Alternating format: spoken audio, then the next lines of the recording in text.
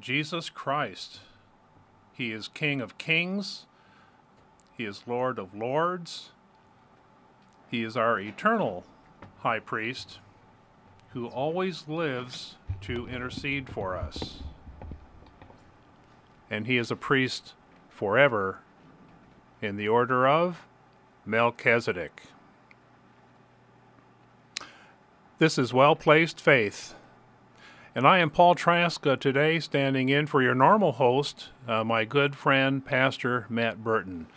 Matt is leading us, has been leading us through a study of Genesis. Last week he did a masterful job of talking about the covenant depicted in Genesis chapters 15 and 16. This morning we're going to take about a half a step backward, and we're going to look at an interesting meeting in chapter 14 dealing with Melchizedek. Matt knows that Melchizedek has been a special a person of interest for me throughout my ministry, especially in my ministry to Latter-day Saints. And so he asked if I might spend a week to explore in some more detail this shadowy Old Testament character. I won't give the entire background of chapter 14, but if you'll recall from that chapter, Abraham, and I'm going to call him Abraham even though he's mentioned as Abram in the text because God later changed his name to Abraham. Abraham and his son Lot had parted company, and Lot fell into captivity. And so when Abraham found out about this, he went to rescue his nephew Lot and his entire household, and he succeeded. He formed a military brigade and went in and retrieved Lot and his family. I'm going to pick up now in Genesis 14, starting at verse 17. After Abram returned from defeating Chedorlaomer and the kings allied with him, the king of Sodom came out to meet him in the valley of Shaveh, that is, the king's valley. And then Melchizedek, king of Salem, brought out bread and wine. He was priest of God Most High, and he blessed Abram, saying, "Blessed be Abram by God Most High, creator of heaven and earth. And blessed be God Most High, who delivered your enemies into your hand." And then Abram gave him a tenth of everything. And so in 3 short verses, we meet this interesting fellow by the name of Melchizedek. He is a significant person in the Bible, even though Christians end up not spending a lot of time focusing, at least focusing accurately, on his life, his ministry, and his significance in Scripture. And that's what we want to do today. So the first thing we're going to do is we're going to look now at all of the Old Testament references to Melchizedek. So get your seatbelt on. We're going to rip through all of them right now. So we're going to fast forward to Psalm 110. Now this is fast. While you turn to that in your Bibles, as I'm going to turn to that in my Bible, we are fast forwarding 1,000 years. Back in Genesis, we don't know much about this Melchizedek, but we're told 2 very significant things regarding this person. He is king of Salem, which would later become the city of Jerusalem, and he was priest of God Most High. And so he was a king, and he was a priest. And we're going to find out as we continue our study today that that combination in one person is very special in Scripture.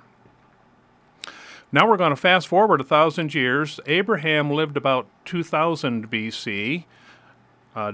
King David, lived about 1000 BC. So there's roughly 1,000 years separating them. And so the second occurrence of the name Melchizedek occurs in Psalm 110, verse 4. Here it is. "The Lord has sworn and will not change his mind. You are a priest forever, in the order of Melchizedek." And with that, we're done. I guess I kind of led you on a little bit there, didn't I? I kind of gave you the impression that there were volumes of references in the Old Testament to this figure of Melchizedek. Well, there aren't. There are only these 2. But before we move on from these two, I've already mentioned the content of Genesis 14, where we actually meet Melchizedek. And by the way, that's the only time that we actually meet Melchizedek in person in the Bible. All other references in the Bible to Melchizedek are by reference. So in Psalm 110:4, we find Melchizedek again, and David is making the proclamation that you are a priest forever in the order of Melchizedek. Let me give you some background on Psalm 110. I've already mentioned that King David gave, that the Lord actually inspired David to write down this psalm, and he wrote it down very shortly after he had established Jerusalem as the national capital for the nation of Israel. So there's an automatic tie-in with Melchizedek because he was king of Salem, which would later be Jerusalem. So it's important to know that Psalm 110 is very important in the biblical record.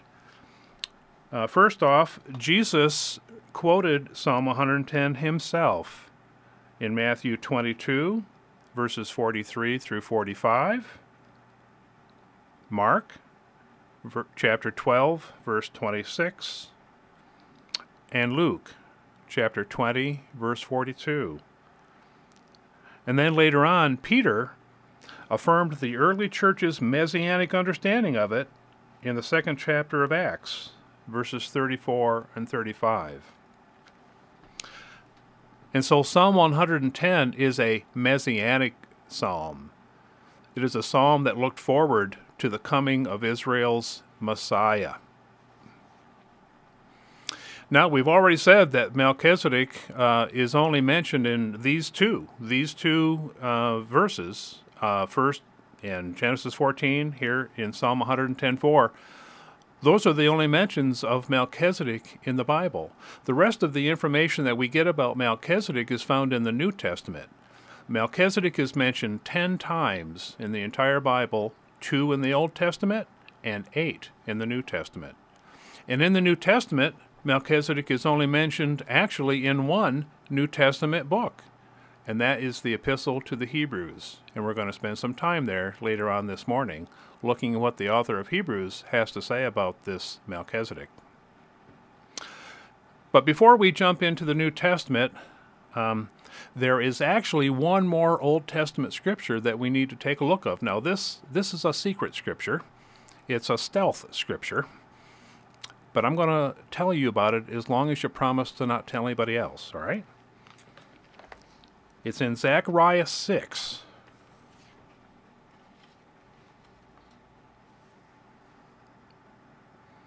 Let me give you a little background for Zechariah. Zechariah was a prophet of Israel after the nation had returned from their 70-year Babylonian captivity. The nation had been bad, and God had punished them by taking the whole nation away and destroying their temple and laying waste the land and taking the whole nation into Babylon for punishment. After 70 years, he allowed the Jews who were alive at that time to return to the land of Israel. Now, we say they returned, but in all honesty, very few, if any, of the actual human beings who left Israel returned. It was 70 years later. And so actually it was really the children and the grandchildren of those who were carried away captive who actually came back to the land of Israel. And once they were back in the land of Israel, they had a major job in front of them. Other people had moved in. Wild animals had somewhat taken over. Vegetation was growing wild. Many of their buildings had been demolished, and the temple lay in ruins. The Lord had instructed these returning exiles to build that temple. Well, and they were having a tough go of it, and they were discouraged, thinking that it was just a monumental task. And so Zechariah was a prophet during this return period. And the Lord gave this prophet 8 night visions of encouragement for the nation of Israel and for those exiles who were trying to follow God, trying to be obedient to Him, trying to rebuild this temple. And after he had finished relating to the nation these 8 night visions of encouragement, we find a most interesting symbolic act that God instructed Zechariah to perform. So we're in the 6th chapter of Zechariah, and we're going to start reading at verse 9. The word of the Lord came to me. Take silver and gold from the exiles Heldai, Tobiah, and Jedaiah, who have arrived from Babylon. Go the same day to the house of Josiah, son of Zephaniah. Take the silver and gold, and make a crown, and set it on the head of the high priest Joshua, son of Jehozadak. Tell him, this is what the Lord Almighty says. Here is the man whose name is the branch, and he will branch out from his place and build the temple of the Lord. It is he who will build the temple of the Lord, and he will be clothed with majesty, and will sit and rule on his throne, and he will be a priest on his throne, and there will be harmony between the two. The crown will be given to Heldai, Tobiah, Jedaiah, and Hen, son of Zephaniah, as a memorial in the temple of the Lord. Those who are far away will come and help build the temple of the Lord, and you will know that the Lord Almighty has sent me to you. This will happen if you diligently obey the Lord your God. This was a powerful prophetic act of profound significance for the nation of Israel, such that when this prophetic act was completed, they took the crown that had been used during this ceremony and they placed it in the temple as a memorial.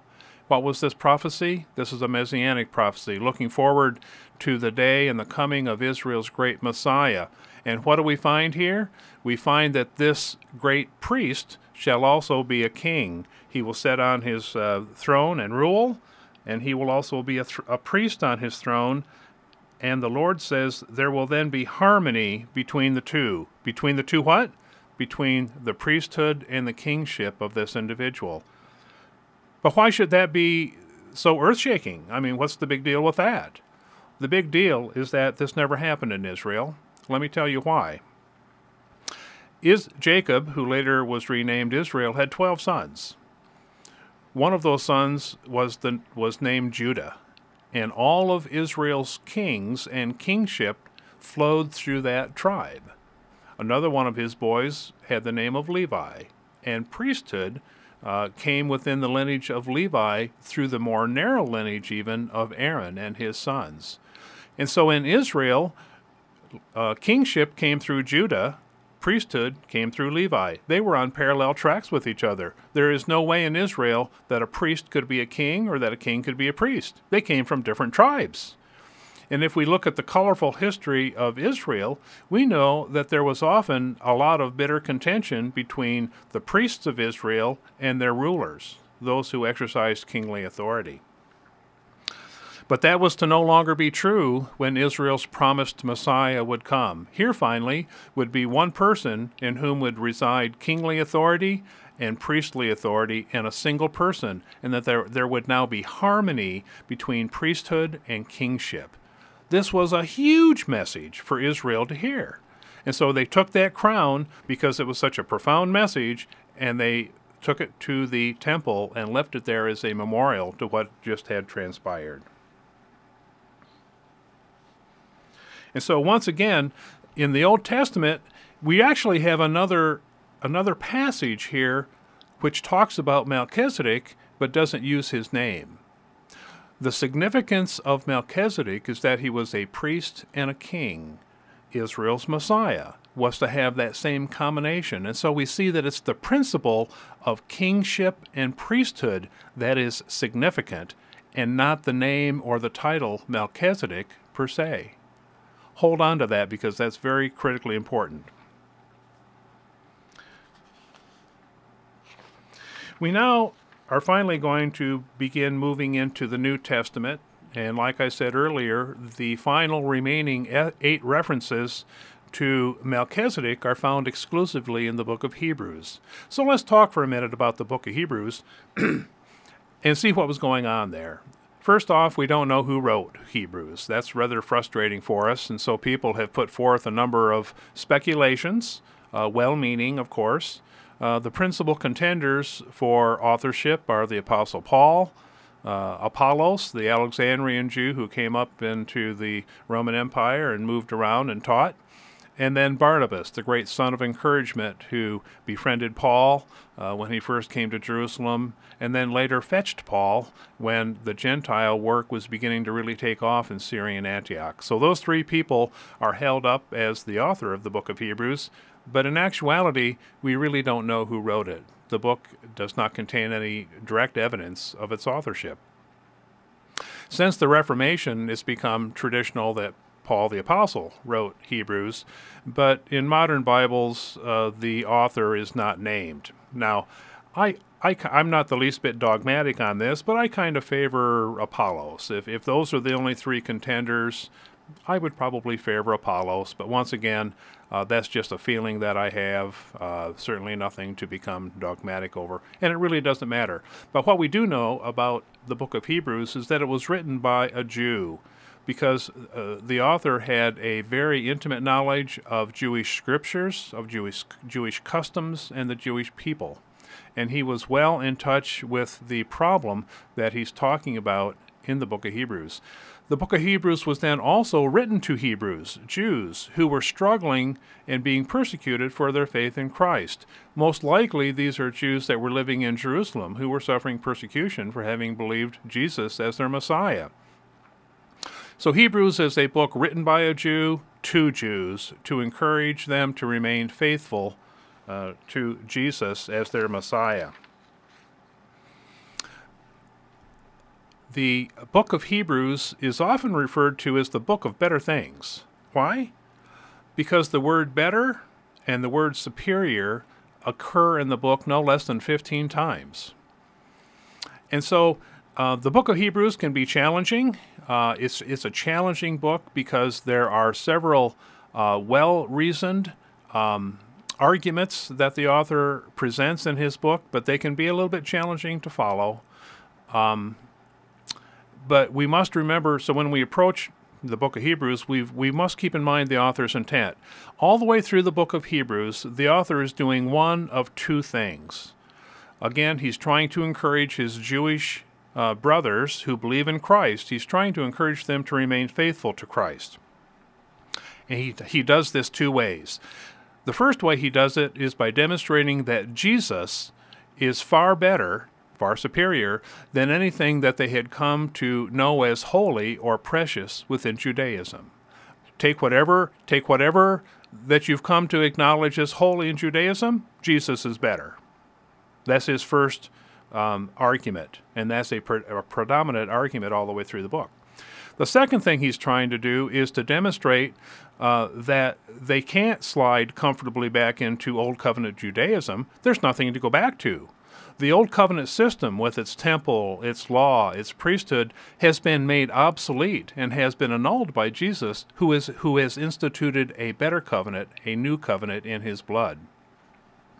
So those two things, when the author of Hebrews is engaged in an argument and you get tangled up there and it's a little bit hard to follow, it's helpful to remember that he's building a case or building an argument for one of those two things. Either that Jesus is better than anything you've come to know in Judaism, and so why settle for something inferior? And then number two, you can't slide comfortably back into Old Covenant Judaism. There's nothing to go back to. It's been made obsolete. And so everything the author does supports one of those two lines of reasoning. We don't have time this morning to look in detail at every instance of Melchizedek in the book of Hebrews. And so we're going to be selective and focus on the very most important passages which the author, in an inspired act of genius, he looks back. The author of Hebrews looks back at the Old Testament, the very passages that we've been looking at. He looks at principally Genesis 14, where Abram met Melchizedek, and then he looks at Psalm 110, 1,000 years later, where King David said that their coming Messiah would have a Melchizedek type of priesthood. And I probably ought to stop right there, because in Psalm 110, there is an interesting turn of phrase here, where David says that the Messiah would be a priest in the order of Melchizedek. That can be just a little misleading. A better translation would have the same type, manner, or likeness of the priesthood of Melchizedek.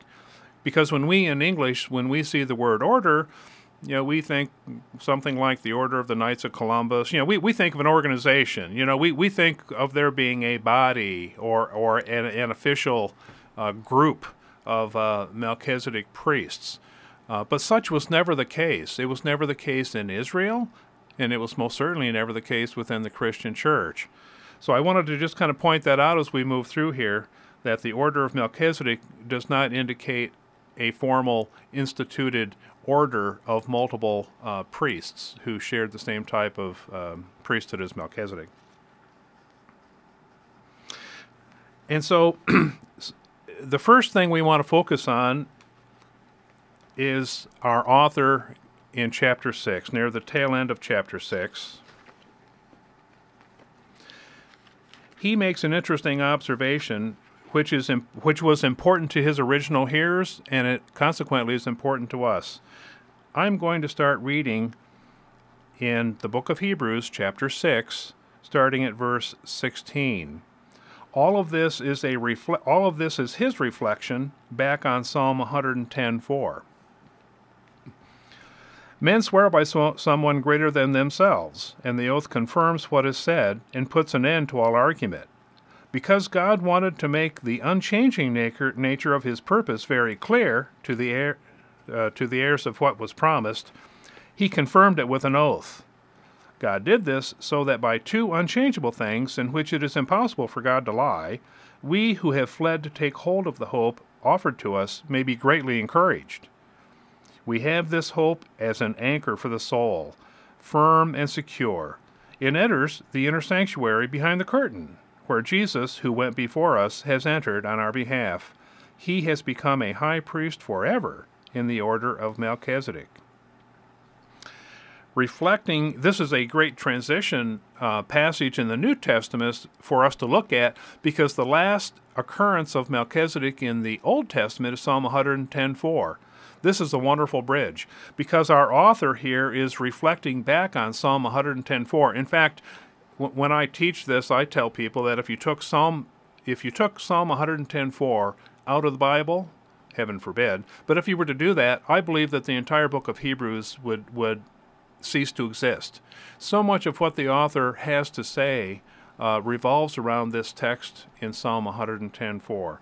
We see the first instance of it here, and he says that God did that God inspired King David to author this psalm about Israel's coming Messiah, to give them that promise and that hope that their Messiah would come, and that he would be a king and priest, and that he would have the same type of priesthood as Melchizedek.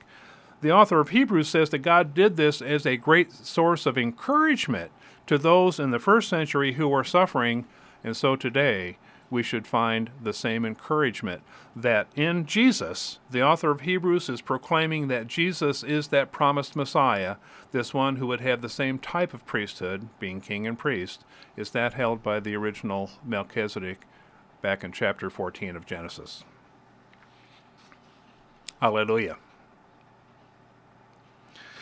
We now move into chapter 7 of Hebrews, and in chapter 7 of Hebrews, we find most of the author's logic and reasoning regarding the superiority of Jesus.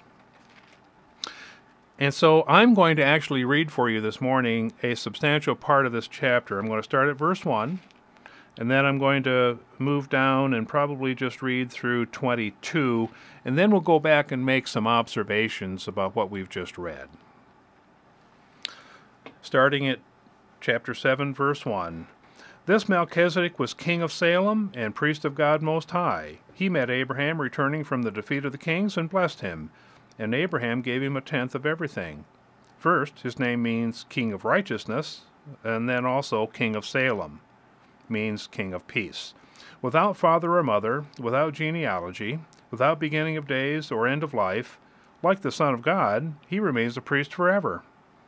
Just think how great he was. Even the patriarch Abraham gave him a tenth of the plunder. Now the law requires descendants of Levi, who become priests, to collect a tenth from the people, that is, their brothers, even though their brothers are descended from Abraham. This man, Melchizedek, however, did not trace his descent from Levi, and yet he collected a tenth from Abraham, and blessed him who had the promises. And without doubt, the lesser person is blessed by the greater. In the one case, the tenth is collected by men who die, but in the other case, by him who is declared to be living. One might even say that Levi, who collects the tenth, paid the tenth through Abraham, because when Melchizedek met Abraham, Levi was still in the body of his ancestor. If perfection could have been attained through the Levitical priesthood, for on the basis of it the law was given to the people, why was there still need for another priest to come? One in the order of Melchizedek, not in the order of Aaron. For when there is a change of the priesthood, there must also be a change of the law. He of whom these things are said belonged to a different tribe, and no one from that tribe has ever served at the altar, for it's clear that our Lord descended from Judah, and in regard to that tribe, Moses said nothing about priests. And what we have said is even more clear if another priest like Melchizedek appears, one who has become a priest not on the basis of a regulation as to his ancestry, but on the basis of the power of an indestructible life. For it is declared, you are a priest forever, in the order of Melchizedek. The former regulation is set aside, because it was weak and useless, for the law made nothing perfect, and a better hope is introduced by which we draw near to God. And it was not without an oath. Others became priests without an oath, but he became a priest with an oath when God said to him, "The Lord has sworn and will not change his mind. You are a priest forever." Because of this oath, Jesus has become the guarantee of a better covenant. Praise God. Okay, there's a lot going on there, and we're going to take some time unpacking what this author has marvelously unfolded for our benefit.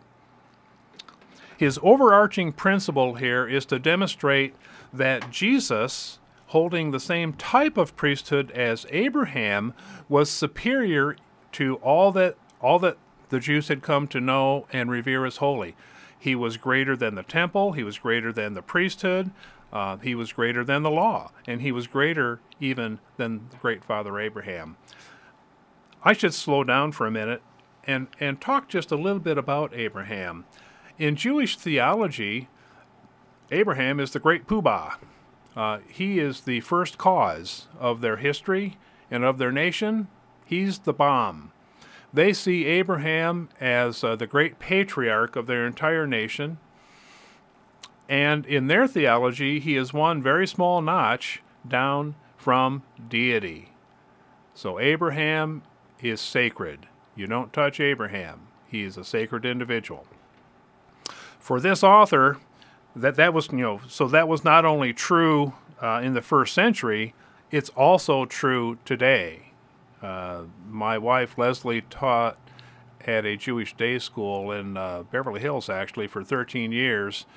And Abraham is still every bit as much revered today as the chief patriarch of their nation as he was in the first century.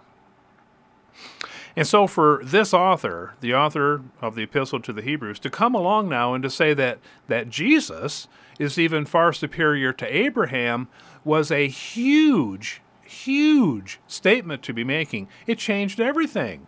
Some were confronted by it. Some couldn't accept it.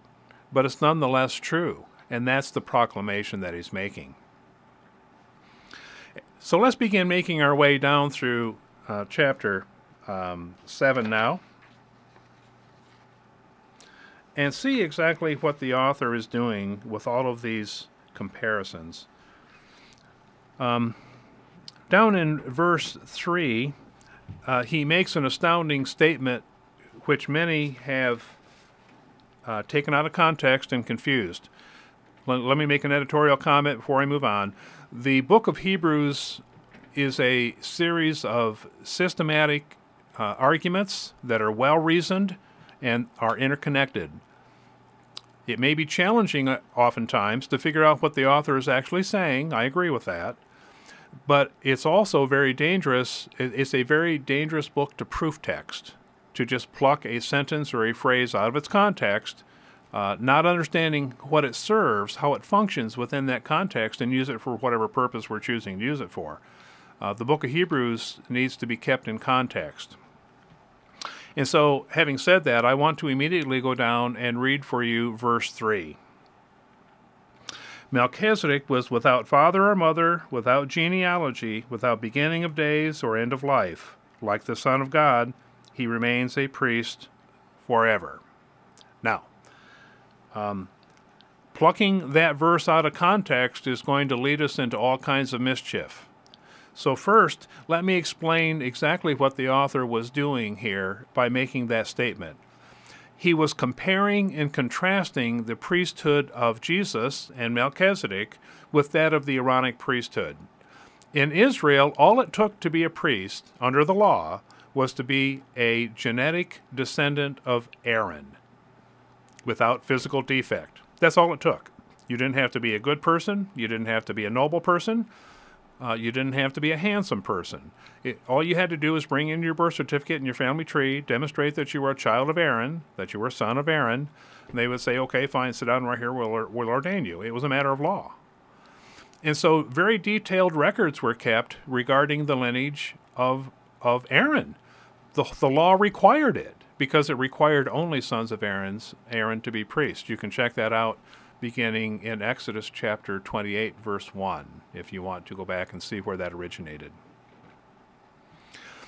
And so the Aaronic priesthood within Israel was marked by genealogy. You had to prove who your parents were.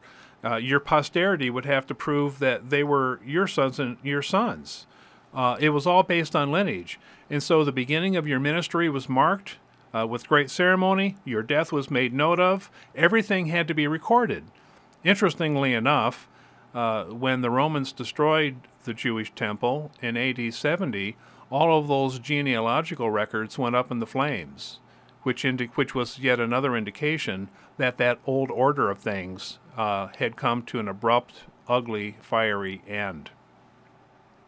And so what the author is doing here is he's comparing this regulated legal, succession of Aaronic priests who die, and then children, sons take over, and then this had been going on for 1,400 years, where they had kept these strict genealogical records going back 1,400 years.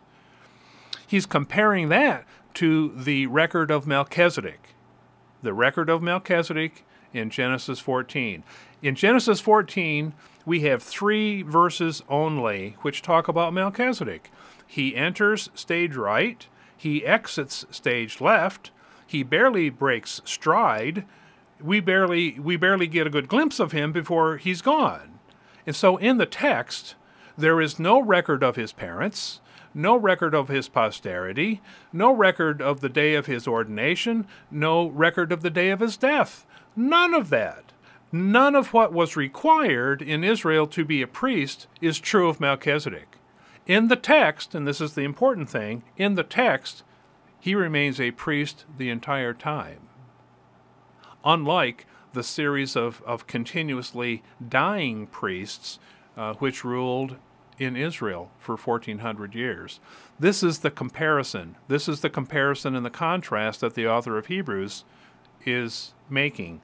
So when he says, without father or mother, without genealogy, without beginning of days or end of life, like the Son of God, he remains a priest forever. He's dealing with that contrast and comparison between Melchizedek and the Aaronic priesthood of Israel, demonstrating that the Melchizedek priesthood is better and didn't rely on all that genealogical stuff. Now, people have plucked this one verse out of context, and they have come up with a myriad of wild-eyed myths, legends, and schemes. And they have attributed to Melchizedek some kind of divinity. You will note that back in Genesis 14, he brought out bread and wine. to serve to Abraham and his troops. Because he served bread and wine, some people have come up with the idea that Melchizedek was actually a pre-incarnate Jesus, that Jesus was giving a pre-incarnate appearance in the person of Melchizedek. I have sat in many Sunday school classes, and every time I teach about this, that comes up. So it's a very popularly held speculation. Now, I'm going to argue that that speculation is wrong, and if you just think about it for just more than a moment, you can understand the illogic of suggesting that this was a pre-incarnate appearance of Jesus. First off, if he were an apparition or a spirit, he very well couldn't have been king of a city-state, could he? Spirits, apparitions, are not kings of city-states. And yet we're clearly told that he was king of Jerusalem, a city-state, in that day and time. So that theory doesn't make any sense. And if Melchizedek was a real person, which in fact he was, how could that be a pre-incarnate visit of Jesus? If he was already in the flesh as a real live human being, which you would have to be king of a city-state, well, then Jesus was already incarnate in the form of Melchizedek. So that argument doesn't hold any weight either. Anyway, but you get the idea that this little snippet out of the 7th chapter of Hebrews has led people into all kinds of wild-eyed speculations. I'm looking at a book right now entitled The Melchizedek Tradition, a critical examination of the sources to the 5th century A.D. and in the Epistle to the Hebrews. It's written by Fred L. Horton, Jr., who is Associate Professor of Religion at Wake Forest University, and it was published by the Cambridge University Press in 1976. This is a phenomenal scholarly study. Fred Horton traces all of the legends and myths and traditions and movements, yes, movements, which center around an inappropriate understanding of the person of Melchizedek.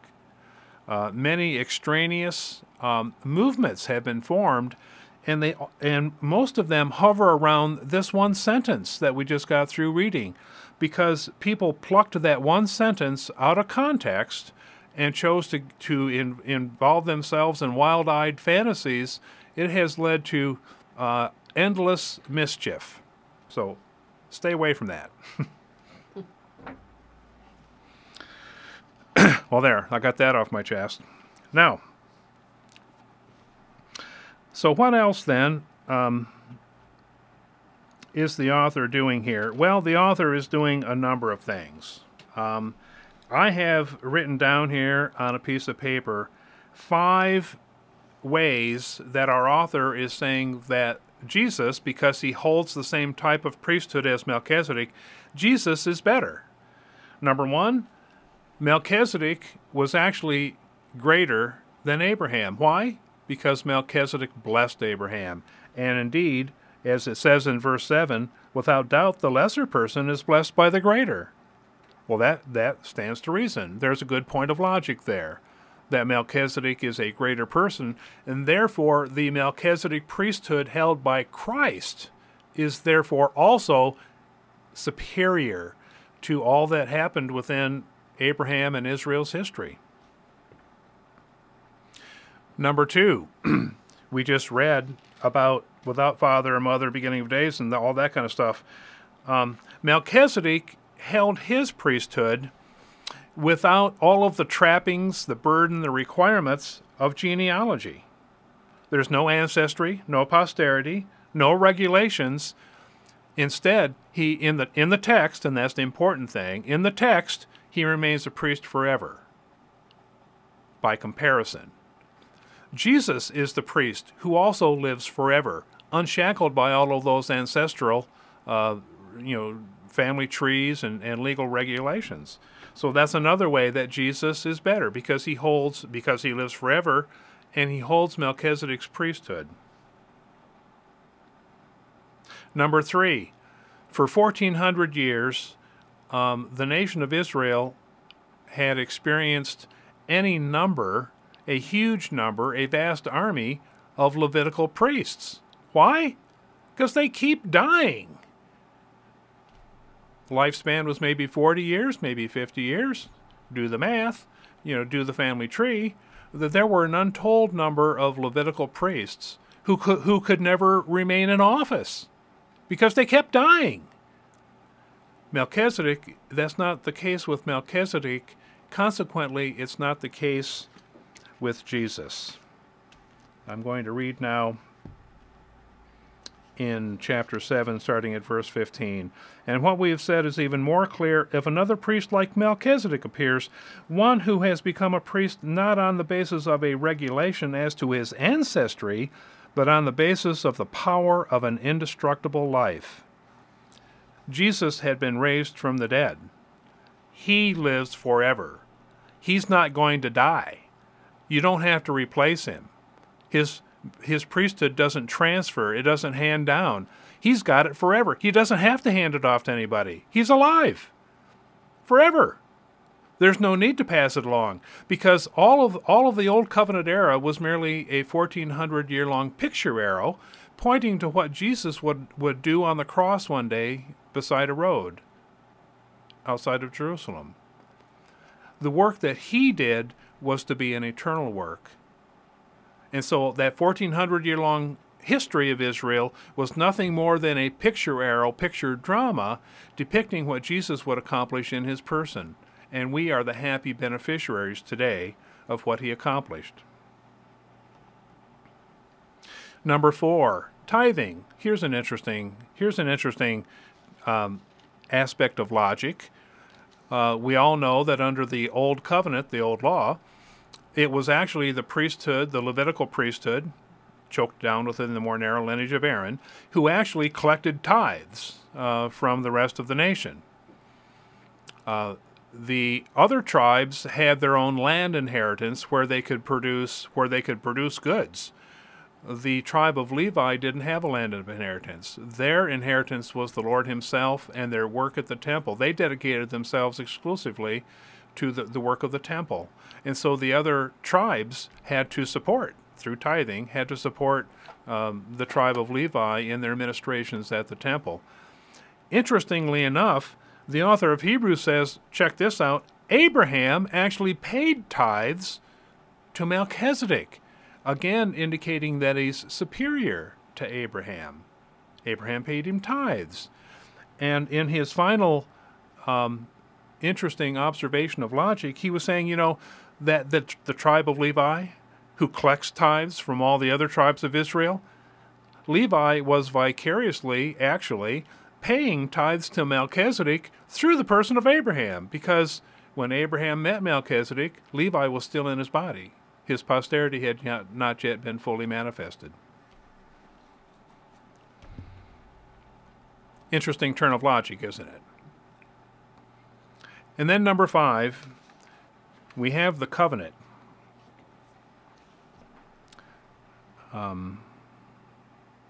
In verse 22, the author of Hebrews, citing Psalm 110:4, he says, because of this oath, Jesus has become the guarantee of a better covenant. Now I'm going to rip over now into chapter 8 and flesh out the new covenant and why the new covenant is better. And I'm going to start in chapter 8 down around verse 6. But the ministry Jesus has received is as superior to theirs as the covenant of which he is mediator is superior to the old one and is founded on better promises. For if there had been nothing wrong with that first covenant, no place would have been sought for another. But God did find fault with the people and said, and this comes out of Jeremiah 31:31. This is the passage which Jesus himself invokes at the Last Supper when he lifts the cup and says, this is the new covenant in my blood. That was his shorthand way of invoking the new covenant of Jeremiah 31:31. The time is coming, declares the Lord, when I will make a new covenant with the house of Israel and with the house of Judah. It won't be like the covenant I made with their forefathers when I took them by the hand and led them out of Egypt, because they did not remain faithful to my covenant, and I turned away from them. This is the covenant I will make with the house of Israel after that time, declares the Lord. I'll put my laws in their minds and write them on their hearts. I will be their God, and they will be my people. The author of Hebrews is linking the new covenant to the priesthood. And he's linking the priesthood of Jesus with the new covenant, which is better by far. For if there had been nothing wrong with the first covenant, no place would have been sought for another. That's verse 7. Going back into chapter 7 now, starting at 11, if perfection could have been attained through the Levitical priesthood, for on the basis of it the law was given to the people, why was there still need for another priest to come, one in the order of Melchizedek, not in the order of Aaron? For when there was a change of the priesthood, there must also be a change of the law, or a change of the covenant. Well, boom, there you have it. The old priesthood, the old temple, the old law was superseded and improved upon by Jesus. And according to Jeremiah 31, it will not be like the covenant I made with their forefathers. In other words, the new covenant is going to be different. It's going to be different than the old covenant. It's going to replace it, and it's going to be better. So the author of Hebrews is using all of these aspects of Genesis 14 and of Psalm 110:4 to work through this wonderful logic in his book to tell us the importance of the type of priesthood that Melchizedek possessed. Summing it all up, the Old Testament introduces Melchizedek and tells us that Israel's promised Messiah would possess the same type of priesthood by the solemn declaration and oath of God. What made the priesthood of Melchizedek unique were the attributes of both king and priest being held by the same person, which would not be the case throughout most of Israel's history. The book of Hebrews explains that Jesus is this promised priest after the order or in the type of Melchizedek, and explains just how far superior this priesthood is above Abraham, the Levitical priesthood, and the Mosaic law. Jesus has become a priest forever, which makes his work perpetually effective, unlike the work of Levitical priests who always die. We've not had time during the brief time we've had this morning to plumb the entire depths of this study of Melchizedek. I have an entire chapter in my book, Partway to Utah, The Forgotten Mormons, which will unfold in even more detail, with more documentation, the person of Melchizedek and his significance in Scripture. You can get that book on my website. It's Refiner Fire Ministries, and the web address is www.helpforrlds.com. That's www.help, the numeral 4, and then rlds.com. If you're so inclined, you can also buy it on Amazon.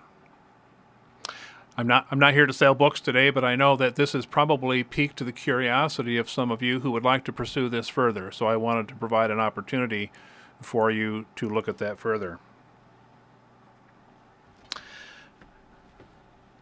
Now, there would be no discussion of Melchizedek priesthood here in America in the 21st century unless I were to pursue where the Melchizedek priesthood actually resides.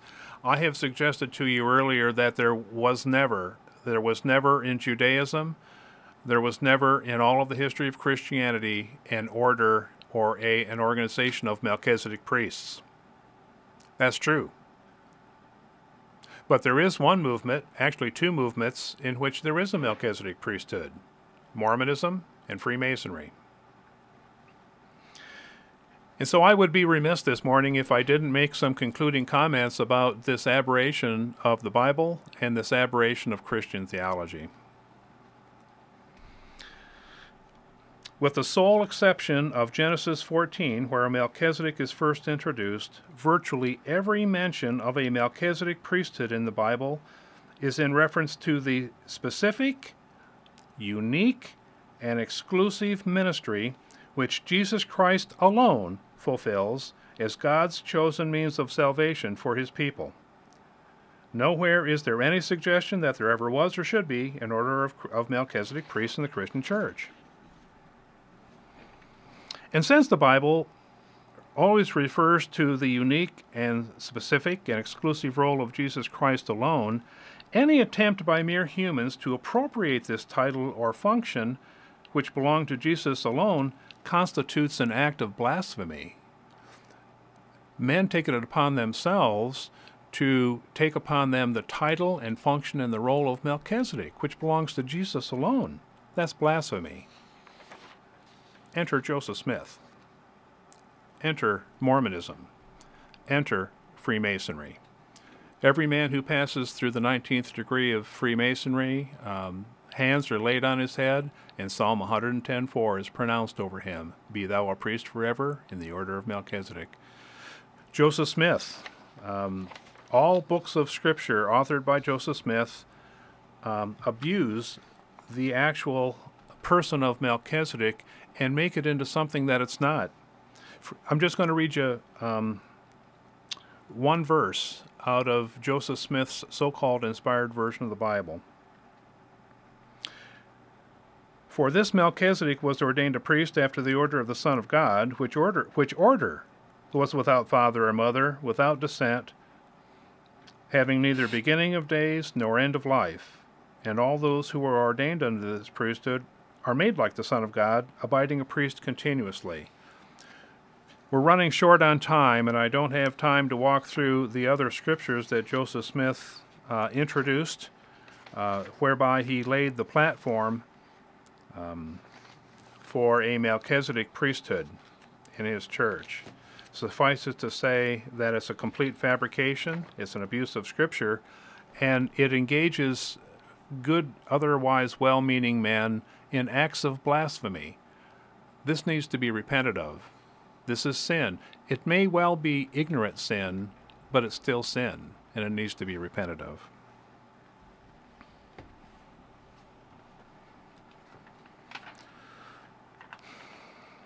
I hope that you have found this analysis of the Melchizedek in the Bible interesting today. I trust, hope, and pray that you'll have your curiosity piqued so that you'll pursue it further and be open to additional understanding regarding Melchizedek. But I want to conclude with some observations regarding Christianity. Yes, this is interesting information, but it's more than interesting information. It draws us closer to the Son of God, and it draws us closer to an understanding of our Lord and Savior. I'm afraid for some people, though, the Bible, church, religion, theology become an intellectual or a philosophical hobby, something that their friends and neighbors or family do by going to church. Jesus, in Matthew 22, when asked what the greatest commandment was, he said that you should love the Lord your God with all of your heart, and with all of your soul, and with all of your mind. Please notice here that the mind came last. And in fact, you could build a good case that unless and until you worship God with all of your heart and with all of your soul, you're really not equipped yet to love God with your mind. And so I would ask you to slow down for just a minute today and see if that could be possibly true of you. I've heard it said that some people are only 12 inches away from becoming a Christian. They fail to let the knowledge which resides in their head drop 12 inches down into their heart and so be converted. My friend, don't let that be said of you. Examine your heart, examine your life, find somewhere quiet today, and make sure that you're loving your God with all of your heart and with all of your soul and with all of your mind. God would give you a clean heart. He'll clean you up, begin your life afresh and anew, and take you on the ride of your life. Make this a Christmas to remember.